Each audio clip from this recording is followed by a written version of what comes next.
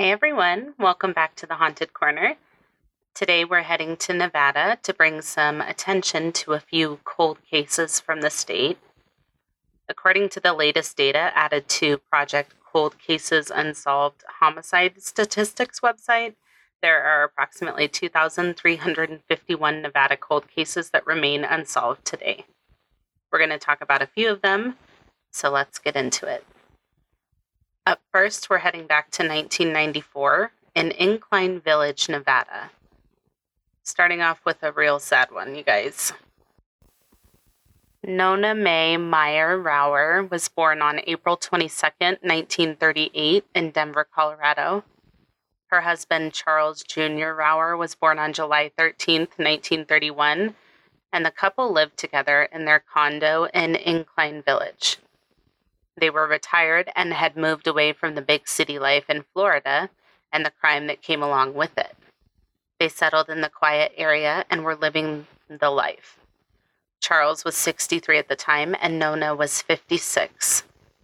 Just this cute little couple, living their best life in retirement. The two were last seen alive on November 30th, 1994. I told y'all, this one is really rough. On December 4th, 1994, the bodies of Nona and Charles were found inside their condo in the 800 block of Oriole Way. The two had been bludgeoned to death. The cause of deaths were reported to be blunt force trauma.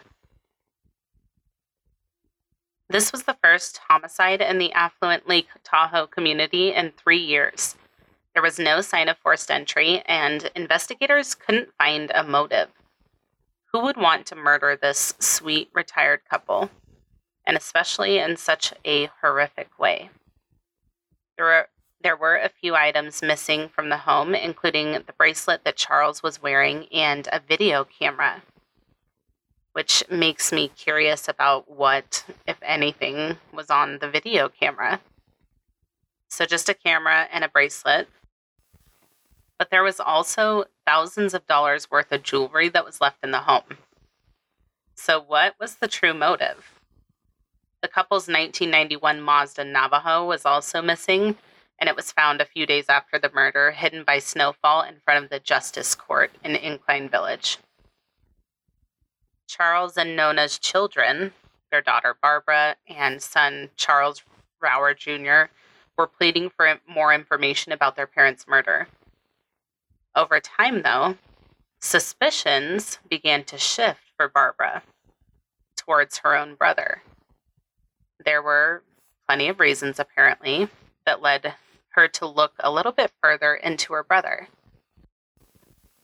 Just before the murder, their parents had cut off financial support for Charles, and he had made some strange statements to others indicating he knew the day before they were found that his parents were dead. Eventually, Barbara filed a wrongful death suit against her brother Charles, which was settled out of court, and he remains a person of interest. Fortunately, DNA not belonging to the victims was found in the home, apparently on an object which may be the murder weapon. There have been 2 decades of evolution in DNA sciences since the initial investigation. The hope is that new tests could reveal results which weren't possible back then. But as of today, there is no update in this case. If you have information that could help solve this case, you're asked to call the Washoe County Sheriff's Office or Secret Witness. Secret Witness has posted a $5,000 reward for information leading to the arrest and prosecution of those responsible. The number is 775-322-4900. Up next, we're discussing the missing persons case of Camille Dardanes Dotson. Camille was born on February 23, 1964, and was raised in an upper-middle-class family in Chicago. When she was 21 years old, Camille became captivated by a man named Gary Dotson. And if you don't know who that is, give his name a quick Goog and you'll find out. But long story short, he was the first person to be exonerated of a criminal conviction by DNA evidence. I'm definitely going to dive deeper into that case on the podcast at a later time, but his clemency hearing was open to the public, and Camille approached him at that hearing, and they started dating after his release. The two married and welcomed a daughter named Ashley, but things weren't great. Gary was arrested for beating Camille, and shortly after, she moved with Ashley to Las Vegas, which is where her mother lived, in order to get away from Gary.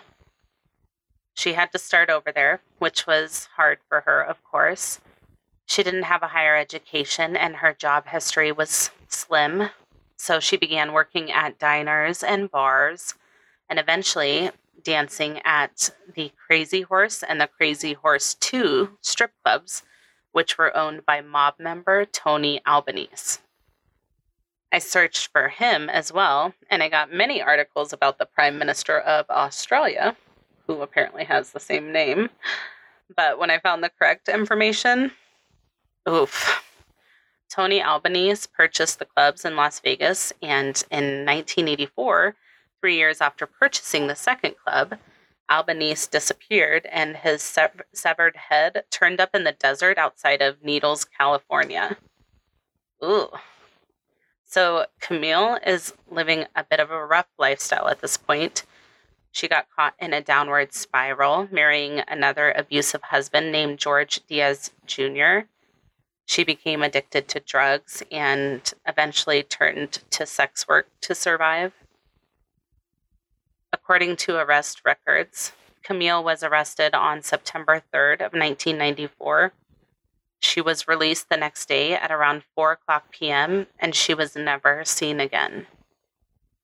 It would be 7 months before a missing persons report would be filed by Camille's mom, who moved back from Chicago to search for her daughter. Based on the arrest record and a court date for which Camille failed to show up, Las Vegas police estimate that she went missing between September 3rd and September 26th of 1994. At the time of her disappearance, Camille was 30 years old. She was described as Caucasian with brown hair and eyes. She is 5'7", weighing between 125 and 145 pounds. She has a tattoo on her right hip of a heart with the word Cruise in the middle. She may use the alias first names Kim, Nicole, and or Renee, and the alias last names Clark and or Diaz. And her married last name is Dotson. Investigators didn't have a lot to go on. She just seemingly vanished. Today, most people aware of her case believe Camille is deceased, but who's responsible for her death if that's the case? Was it her estranged husband or the new guy she was staying with? Or maybe a regular at the strip club she worked at that maybe followed her and became obsessed with her? Or maybe it was a stranger. Or maybe she's out there still alive. There's no proof otherwise at this point. Anyone with information about the disappearance of Camille Dardanes Dotson is urged to contact the Las Vegas Metropolitan Police Department Missing Person Detail at 702-828-2907 or email missingpersons@lvmpd.com. Up next, we're diving into another unsolved case from just north of Reno, Nevada, a little further back in time. This is the murder of Karen Santos Coy. This case took place during the summer of 1980. Karen was 19 years old at the time and a student at the Sierra Nevada Job Corps. She had 5 siblings and was described as a nice, caring young girl. She was very family-oriented. According to her mother, she was happy at the Job Corps. She was really learning a lot and participating in softball as well. The director of the center, named Phil Wilbur, explained that the Job Corps provided vocational training for the 125 female and 275 male students ranging from 16 to 21 years old. He said that the students could leave at night or on weekends on a pass, but must observe the 11 p.m. curfew, but they could earn the right to stay out until 2 o'clock a.m. Absolutely not. He also said that Karen was taking automotive training, which is cool. Now, on the night of her disappearance, June 28th, 1980, Karen had told her mom over the phone that she and 2 other classmates were planning on getting out and heading to the carnival for a night of fun. These classmates were Karen McDonald and Kristen Coos. They last saw Karen enjoying a concert in the exhibit hall at the carnival. Karen was also reportedly seen with 2 barefoot men. One of them was estimated to be around 20 years old. He was described as having medium-length curly blonde hair and was wearing casual clothing. He was estimated to be about 5'10" and approximately 130 pounds. The second man was wearing a t-shirt and pants, had short brown hair. He was estimated to be between 28 and 30 years old, 5'10", and approximately 180 pounds. Karen and Kristen, so the other Karen's friends, left Karen at the concert and claimed they would be back at 11 p.m. so they could head home together. However, when they returned at that time, they couldn't find Karen anywhere. Karen was reported missing on July 7, 1980 by her mother. She was missing for 12 days when 3 boys, the sons of a Reno police sergeant, discovered the decomposing body of a young woman on a dirt road just north of Red Rock Road and a half a mile north of U.S. Highway 395. She was nude and there was clothing scattered throughout the area. Using dental records, the body was positively identified as that of Karen Santos Coy. She had died of a single gunshot wound to the chest, and although the autopsy didn't conclusively prove that she had been sexually assaulted, the circumstances led investigators to believe that she had been.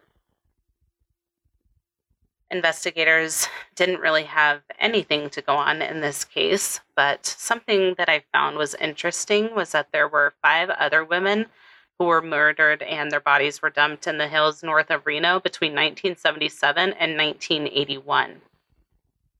Gloria Crummett, who was 16, Julia Woodward, who was 20, and Jeannie Smith, who was 17, were all killed by blows to the head. Sherry Harbeke, who was 20, was shot, and Cynthia, also known as Cindy Cook, was stabbed to death. And although Karen's death has not been conclusively linked to the others, it's definitely interesting. Karen's death really affected her 5 siblings. Her 10-year-old brother carried around a letter that Karen had written to him until it was accidentally washed in a pair of pants. Karen's death also prompted her mother, Llewellyn, to become a community service officer working with the survivors of homicide victims. Anyone with information on this case would be urged to call the Washoe County Sheriff's Office Detective Division at 775-328-3220.